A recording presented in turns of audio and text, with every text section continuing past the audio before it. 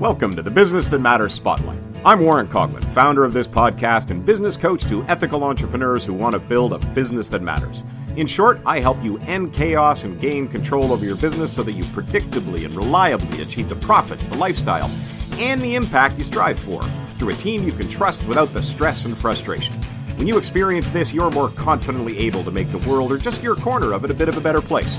At the Spotlight, we believe that every entrepreneur has a unique message that can positively impact the world and inspire others to do the same. Stick around to the end of the show. We'll reveal how you can be our next guest. Let's get started.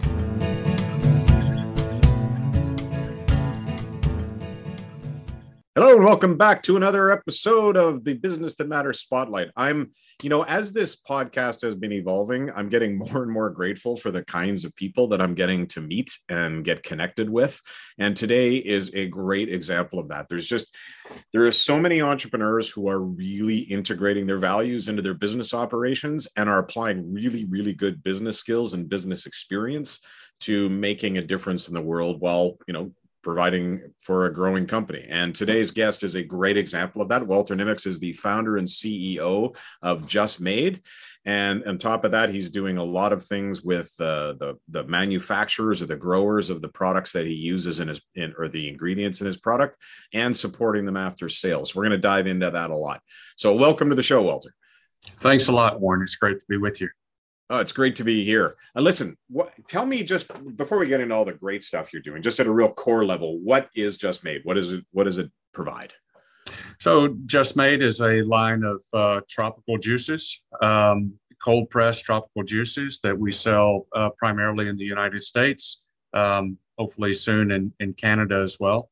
But we launched the company, formed the company in 2016. We kind of looked around at different ideas and then landed on tropical fruits based off of some experience that we had prior to starting the company, and launched the company in late 2017. So we're coming up on a 5-year anniversary for having products in the market. Congratulations. Thank you. How many products do you have right now?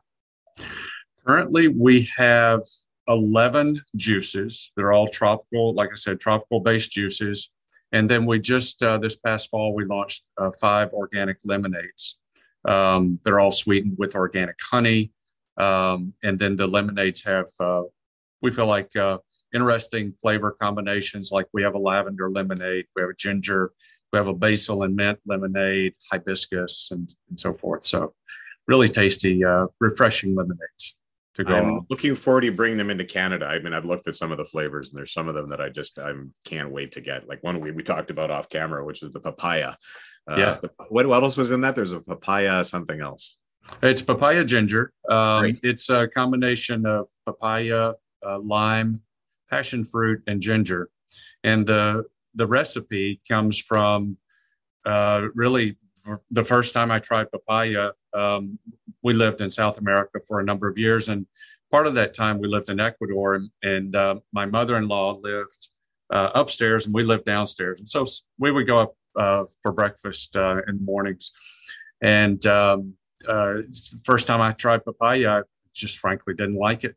And my mother-in-law said, well, wait just a second. She grabbed a wedge of lime and squeezed it over the top of the papaya, completely transformed the flavor for me. And so that was kind of the spark of the idea for creating a juice we call papaya ginger today, but it has that lime. It has a little bit of the tartness of the passion fruit. And so it's a wonderful tasting juice. In fact, it was one of the first flavors that we developed. Oh, nice. I gotta get up here in Canada.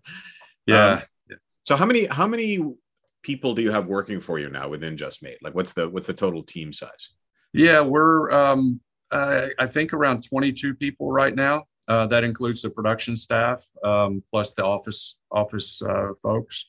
My wife and I are very engaged, running the business day to day. And then we do our own bottling here, and so we've got the production folks that help out with the bottling, with managing inventory, all sorts of things, and have our own operations staff as well.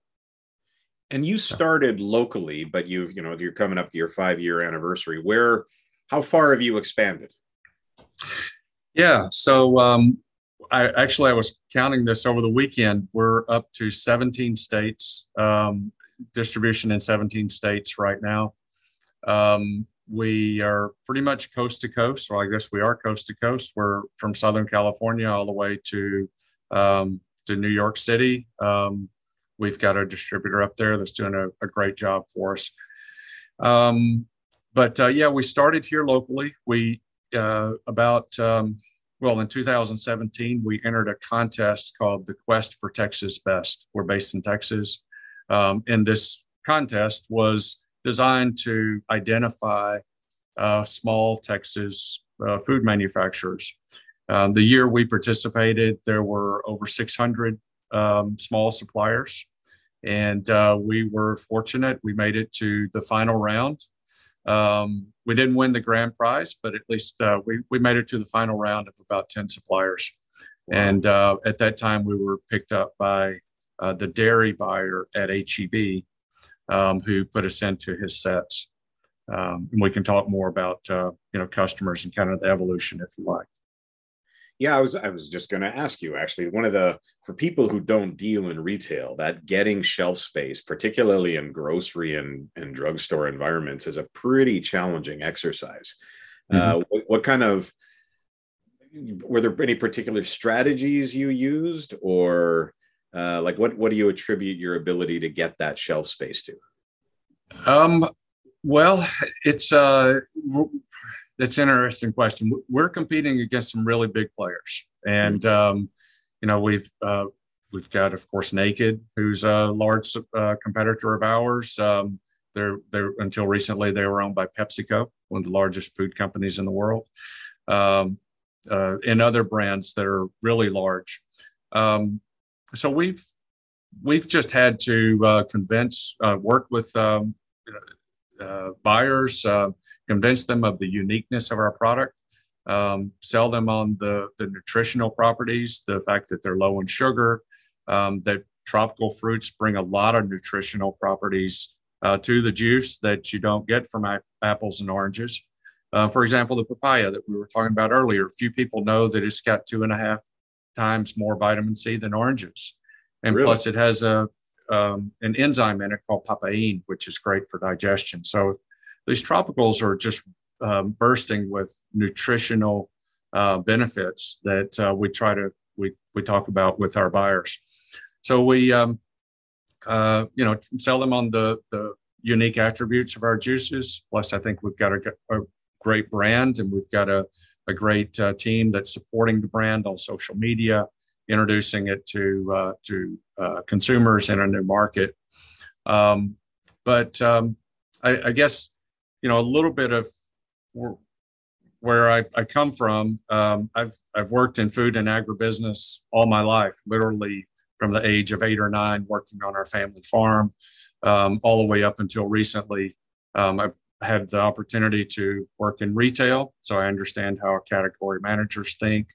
I've been able to work for food manufacturers, so I understand the sourcing, the manufacturing side of things, and then selling into retail. I've worked in import and export, so that's got a bit of a generalist background to me, and have been able to at this point in my life start a company and hopefully see it through to success. But that's I'm sorry, I'm not sure if I'm answering your question specifically, but it's really when you go into a buyer, like at a real basic level, a buyer for a product like this, how much do they taste it and go, yeah, I like that, and want to get it in? Or do they do focus groups, or do they just look at sales volumes in other jurisdictions? Like, what are the things that sort of turn their brain to say, yeah, I want to give these people a try? Yeah. So we find that the product sells itself. People will try it, and they really like the flavors. They like the colors, the uniqueness of the juices. A lot of times it's the buyer tries it and says, wow, I really like this. I could see a place for this in my category. Other times they will bring it in. They'll have some of their team try it. We even had a buyer from a major food service operator had his two daughters try the juices and the two daughters gave the thumbs up. And so he said, okay, my daughters liked it. We're going to bring it in. So were they little kids or were they grown daughters? No, they were teenage age. And they picked their 2 or 3 favorites, and those were the ones that we started off with. So nice. It becomes very personal with food. Yeah. I think it's good for people to hear those stories, because I think there's this mythology, right? Like in large corporations, that buyers have some sophisticated set of data that they use to analyze products, but it's still a human decision, isn't it? It's still a human decision.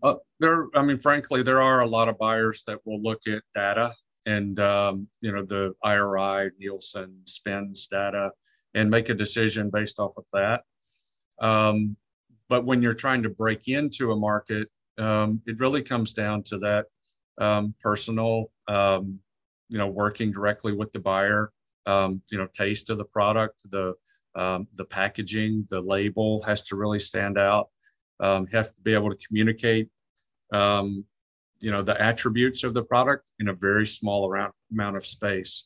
And it has to be something that, the consumer is attracted to. So I think all of that's kind of been part of our success. Now, with your array of background that you have within this space, is there anything that someone who would be new to this kind of space, thinking of getting into retail or particularly food-based retail, that they'd be surprised at, like a skill set that you need or a discipline that may not be obvious? Yeah, that's interesting. There's a lot there to maybe talk about.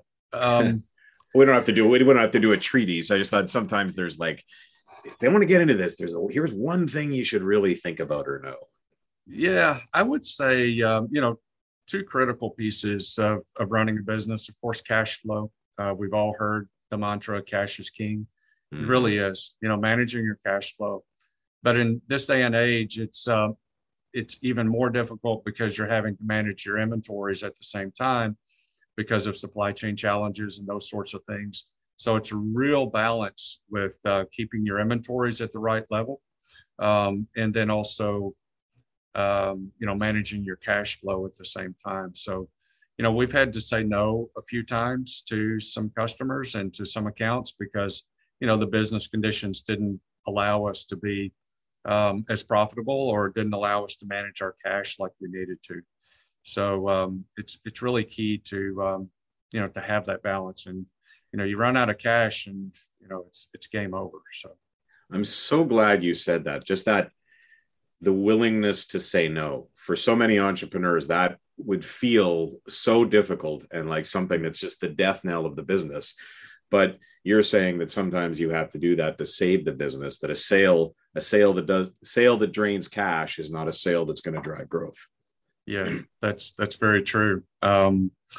There's some situations where a buyer's, really pushing hard on price and saying, no, you're more expensive, or you're this or you're that. And, your minimum order quantity is too high or something like that. And we just have to say, well, maybe not now. Maybe we can come back to you in a year or two when the conditions are different.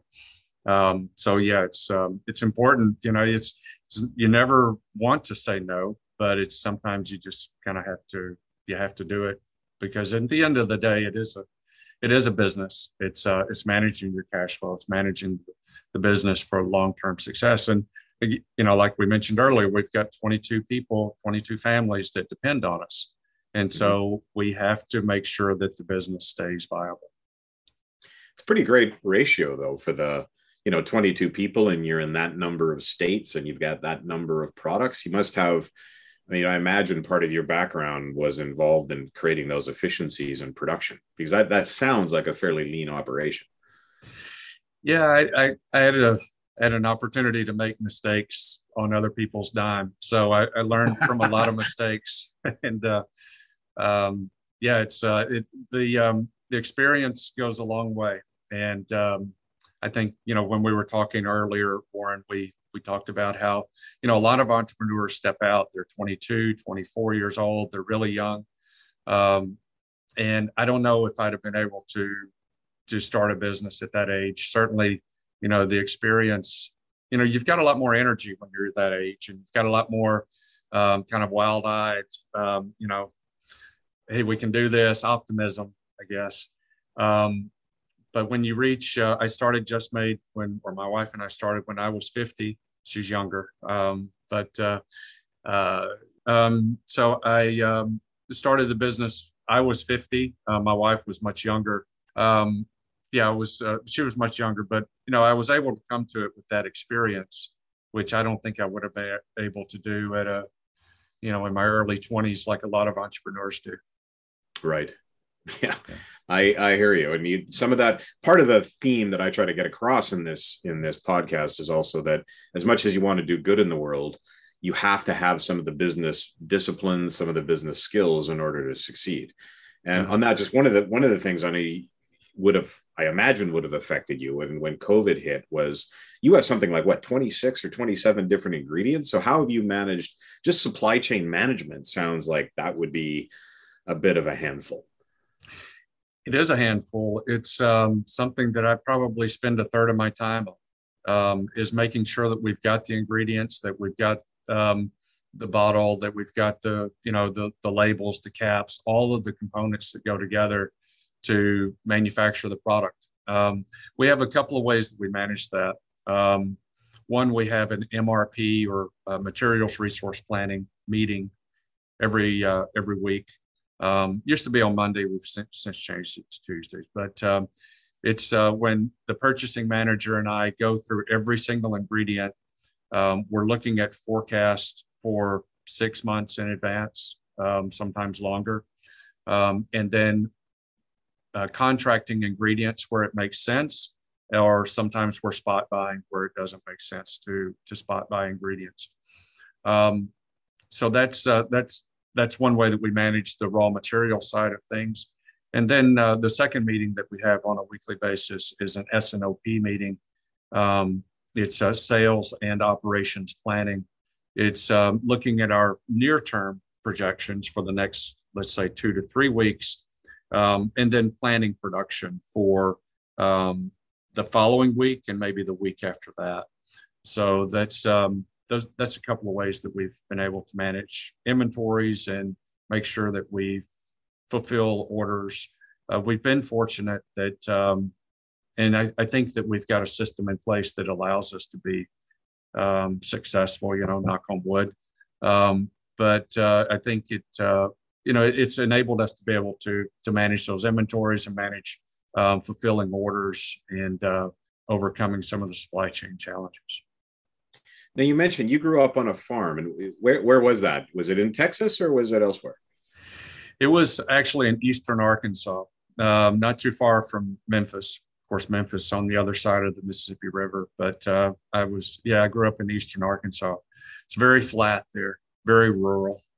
What kind of farm was it? What did you raise? My dad had cotton, he had soybeans, he had feeder steers. He raised hogs at one point or another. He was an entrepreneur himself. My granddad as well.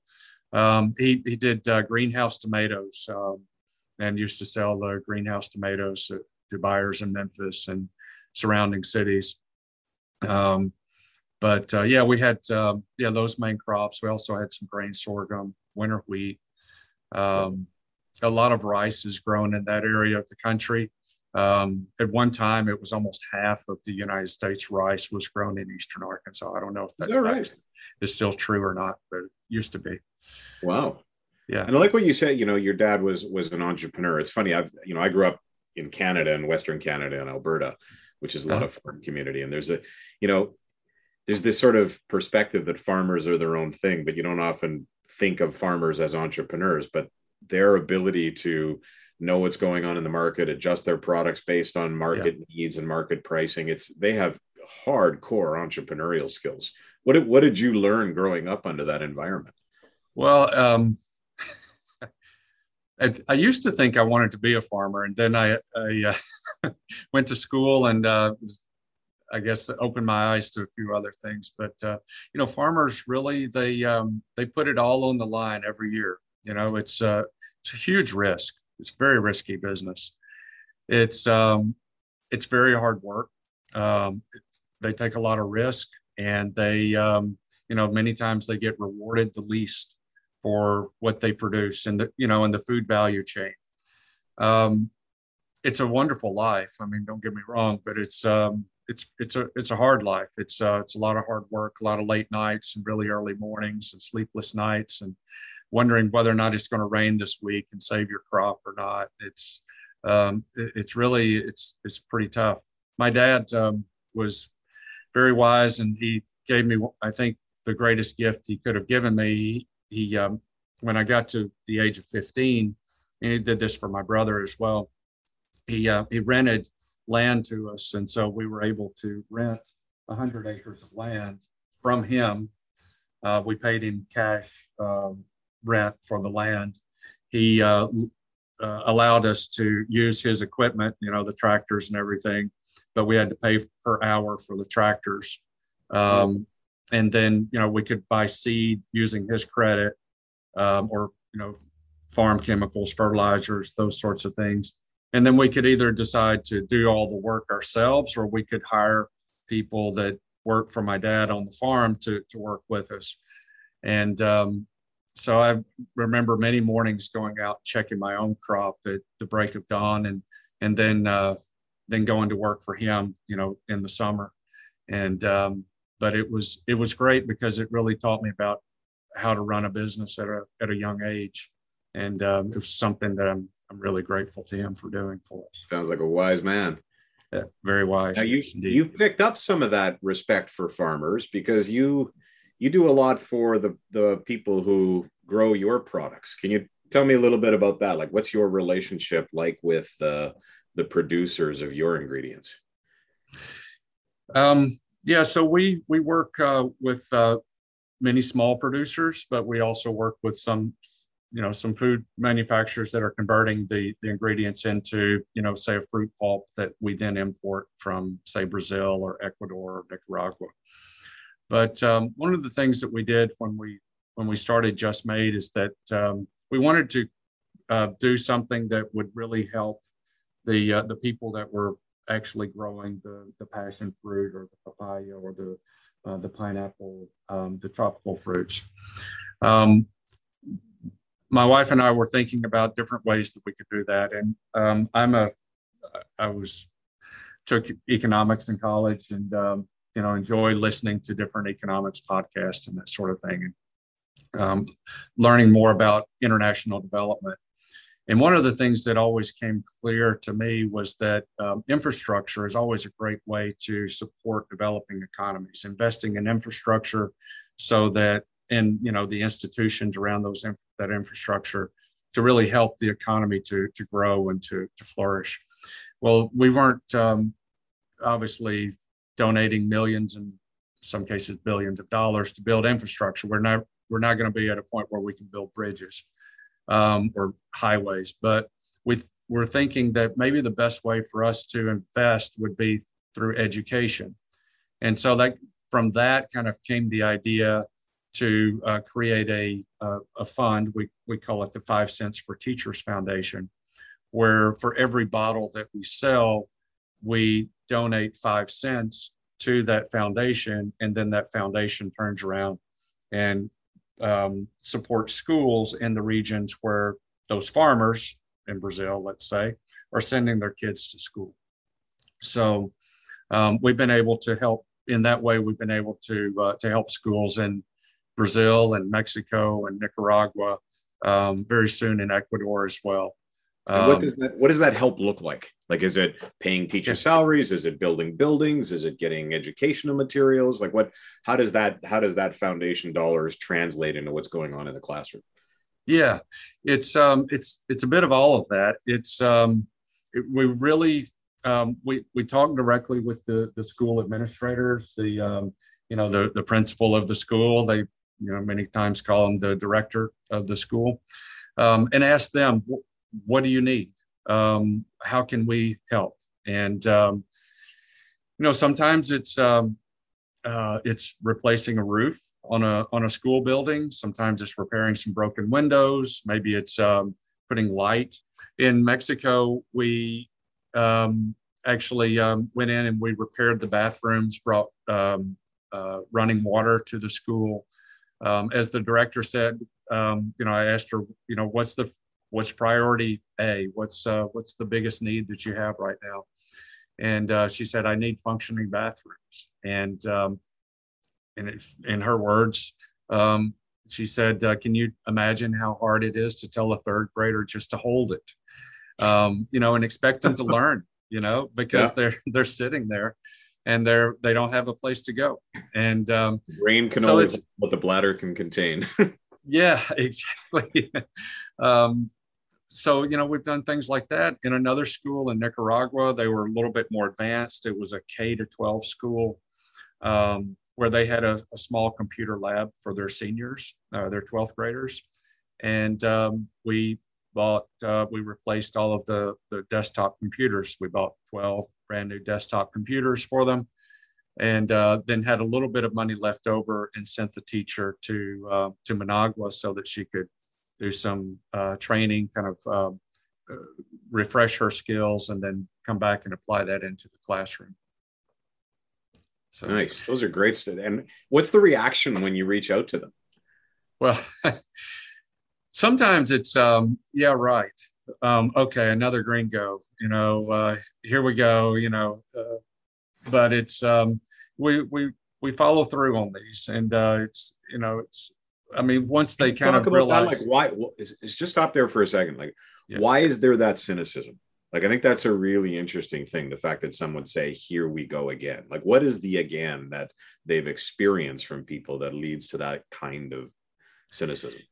I think there's in general a certain level of mistrust, maybe that's been created through NGOs, and I don't want to paint all NGOs with the same brush, obviously, but I think sometimes there are NGOs that come in and they want to do good, and then money doesn't always flow to where it's most needed. Either somebody has a pet project, or a politician may get involved, and then the politician is kind of like, well, a little bit here, a little bit there.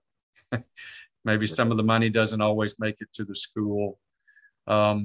We try to work outside of local governments. We try to make sure that the money goes directly to the teacher, to the teachers, to the principals, to where it's needed. And we pride ourselves on the fact that 100% of the money from the 5 Cents for Teachers Foundation goes to supporting teachers and students, where it's not like we're taking 50% of it for administration.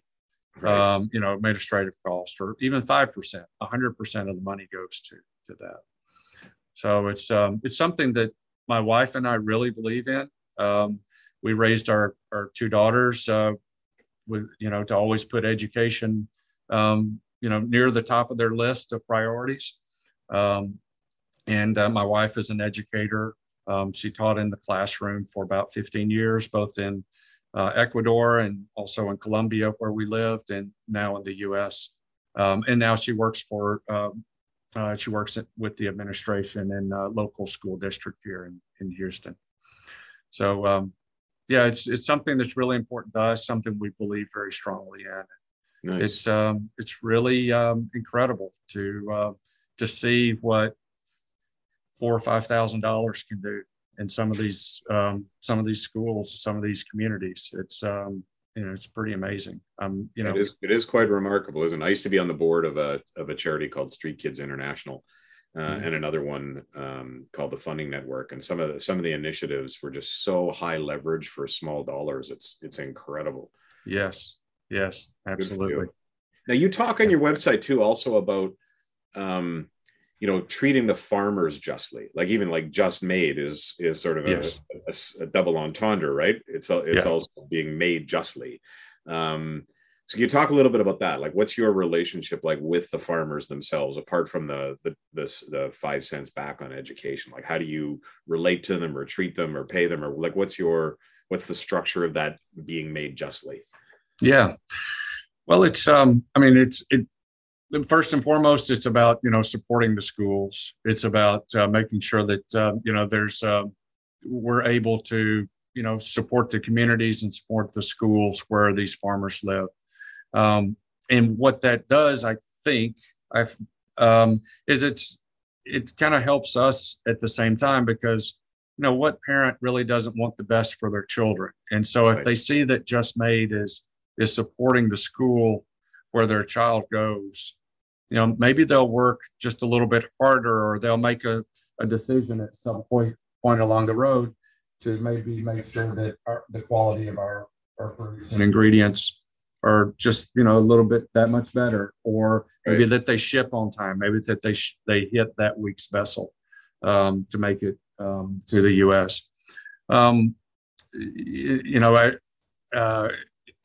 We also, encourage when we're buying from maybe a puree manufacturer, we encourage them to make sure that they're paying a fair price, to make sure that, they're not squeezing the farmer, for their own gain.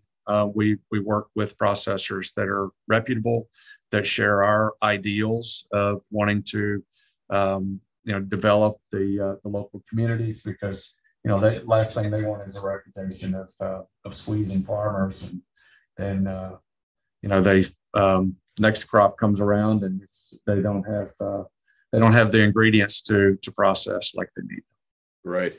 And you also choose sources too. Like your honey comes from what women owned organic honey co-ops or that kind of thing, right? Like you're choosing suppliers that it's good to support. That's correct. That's right. Thanks for mentioning that. Our organic lemonades are sweetened with honey. So we're sourcing honey from southern Mexico, where there are women-operated beekeeping cooperatives, women-owned beekeeping cooperatives that we source the honey from, and we're bringing honey directly from them. And so that's really important. And I think it, women, a lot of times they spend the money where it's most useful, for the development of the community, certainly for the development of families in the region. It's an interesting story. The honey comes from a region called Calakmul, which is it's a biosphere in southern Mexico that's it's pretty large. I added up the acreage one time, and it's about the size of the state of Delaware. It's very large, and right in the heart of this biosphere called Calakmul is the ancient city of Chichen Itza. It's many of the ancestors of the ancient Mayan civilization are the ones that are producing the honey for us, and these beekeeping practices have been passed down for generation upon generation, all the way from the Mayans. And honey is so important to the local economy, but it's also really important to the ecology of the region. And so it's a great story. It's it's a wonderful area of the world, and it's certainly the bees and the honey, and the whole practice of beekeeping is really important to not only the economy but also the ecology.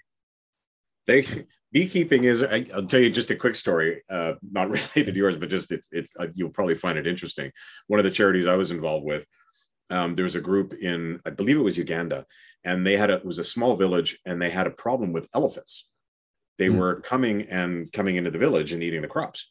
And they were like, what are we going to do? Somebody said, well, maybe we could kill the elephants. And people are like, we don't want to kill the elephants. That's, right. We like the elephants. We don't want to kill them. And so somebody said, you know what really bugs elephants? And I said, what? Bees. They get in their ears and their eyes, and it drives them crazy. So somebody said, okay, we're going to just put wire fence up, and on the posts have beehives. And the elephants would come, hit the wire, the bees would come out, attack the elephants. The elephants went, don't want any part of this, and left. And it introduced a new cash crop to the community. And it was just an example of how accessing local wisdom rather than being, to your point about foreign NGOs coming in, it was instead of somebody from outside coming in and saying, we're going to give you the solution. It was a facilitated conversation and problem solving where local wisdom helped lead to an outcome that was just better. Oh, that's a great story. I love that. That's, I mean, it's amazing how, nature really works in such a way that, I think farming over the past 50 or 100 years, we've forgotten a lot about how nature really kind of, it works so symbiotically together that it's just, it's great. I love that story. Yeah. Now, yeah. I want to, at a personal level, like, why does this matter to you so much? Like you mentioned off camera, maybe you can explain it. You talk about the two blades of a scissor, for business. So I'm interested about just what that metaphor is for people. And also just like, why does this, you could go out and make juices, but why does it matter to you so much to also be making a difference?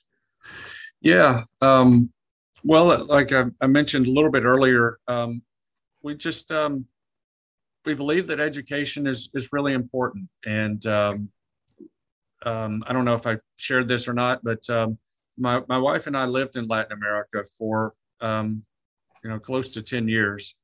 She's from Ecuador.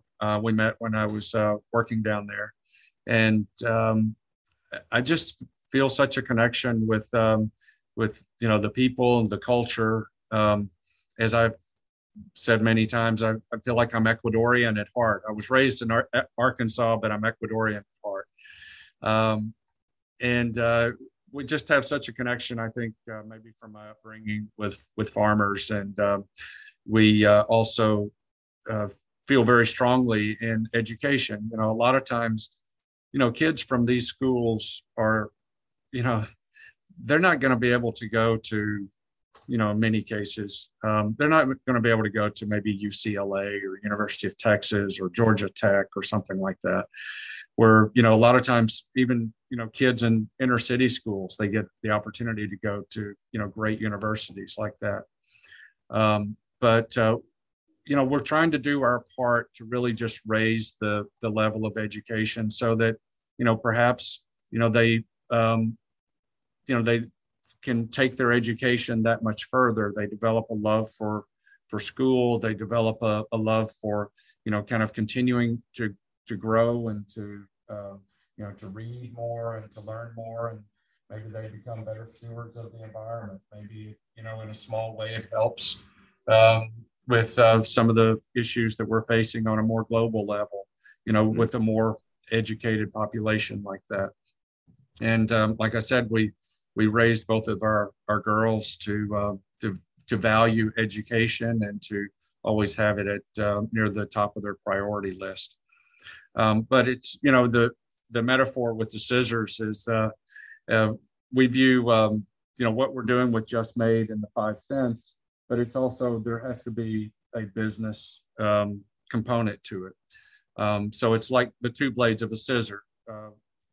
One doesn't work without the other. So you have to have the business in order to generate the money, to generate the cash, in order to be able to help out in that way, and to our passion is education. And so you have to have one without the other. You can't have one without the other. Right. And so that's the metaphor of the scissors. I think that's great. I might steal it from you because well, I stole it from somebody that was very wise. So we'll give him credit. Share the wisdom. Yeah. All right. I usually end these with a few rapid fire questions, both around the business and around personal stuff. So just one decision or action that most helped you get where you are. Wow. I think, the decision to make the leap, when I left my last company, it was, okay, do I go find another job? Do I try to do some independent consulting, or do I start my own enterprise, along with my wife? And I think we made the right decision. So starting the company. If you want to revamp the answer, another answer is marrying my wife. Yes, there you go. That was without a doubt the best decision I ever made. If you had to do it over again, what change would you make, if any? I don't know. we made a number of mistakes along the way when it came to our initial packaging, to the initial kind of getting the business off the ground. We worked with a co-packer early on, which was helpful, but now we do our own bottling, and we were able to control quality so much better, control our costs so much better. I think we probably spent too much time with the co-packer, and we probably spent too much time trying to make some bad packaging work, which it wasn't going to work. Right. On the days you enjoy most, you would be found doing what? Oh, it's definitely traveling, visiting suppliers, visiting schools. As I mentioned, we just got back from Brazil about 2 weeks ago. I've got another trip coming up in April that I'm excited about. Those are the best days for me.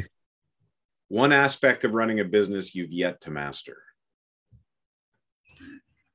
I'm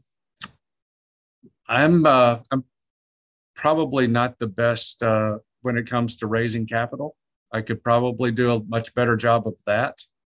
The other thing I would encourage all entrepreneurs to find a small group that you can of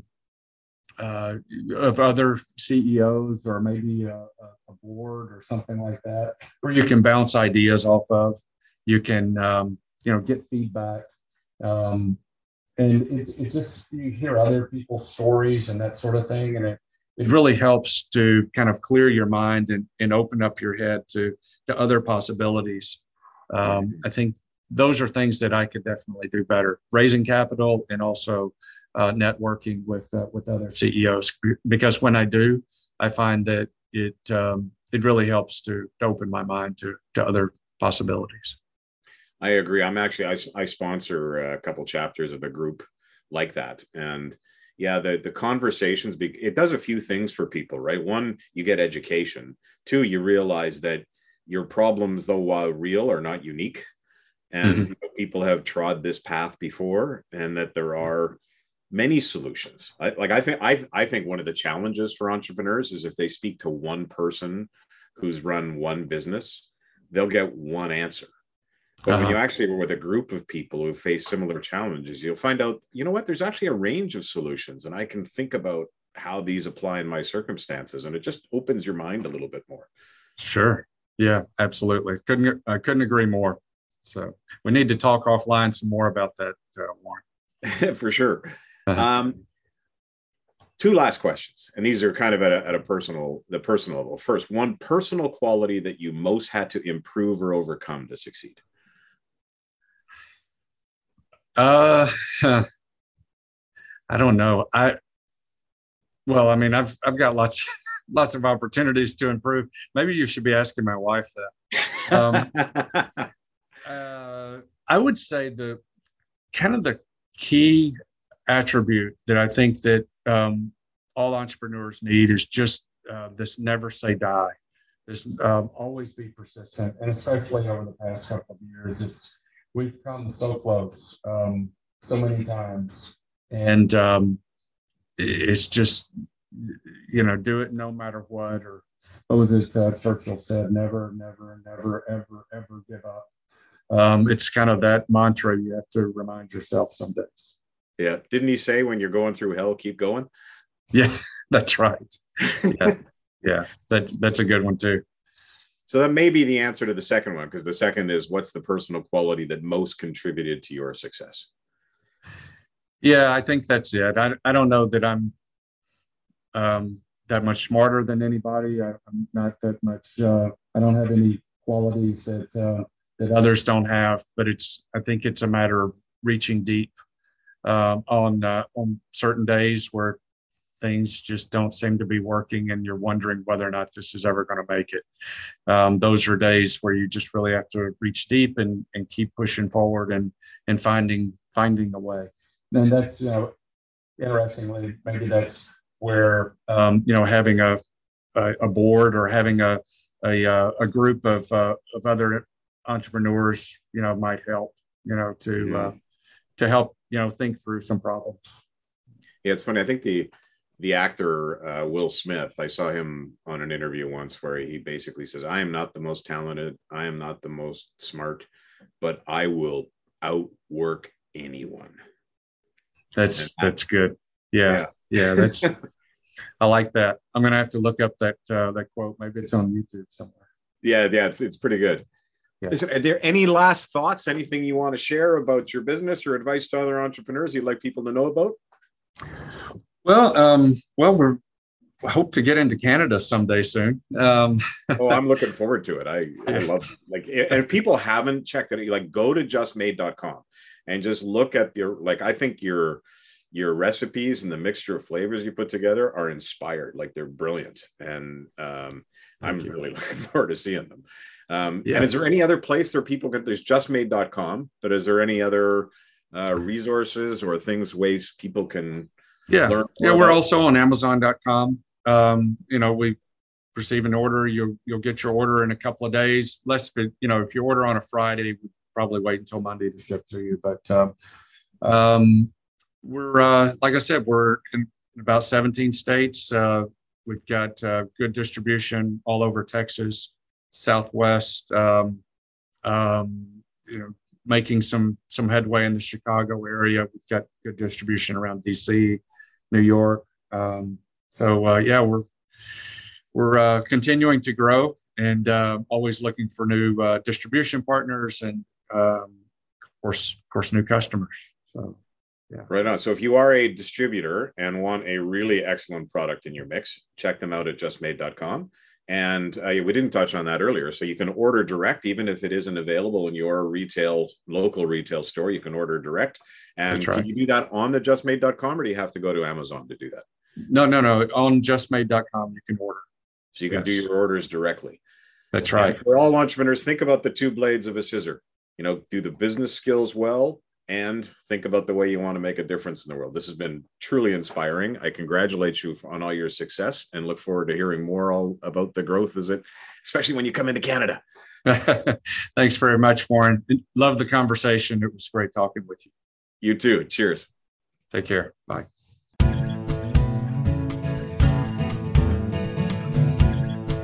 Hi, it's Warren Coughlin here. Thank you so much for listening to the Business That Matters Spotlight.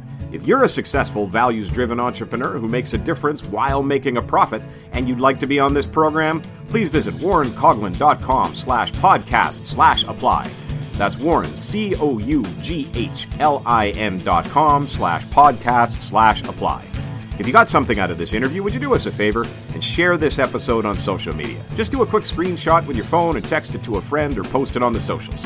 If you know someone that would be a great guest, tag them on social media to let them know about the show and include the hashtag Business That Matters Spotlight. I love seeing your posts and guest suggestions.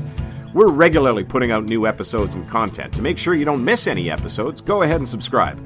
Your thumbs up, ratings, and reviews go a long way to help promote the show and mean a lot to me and my team.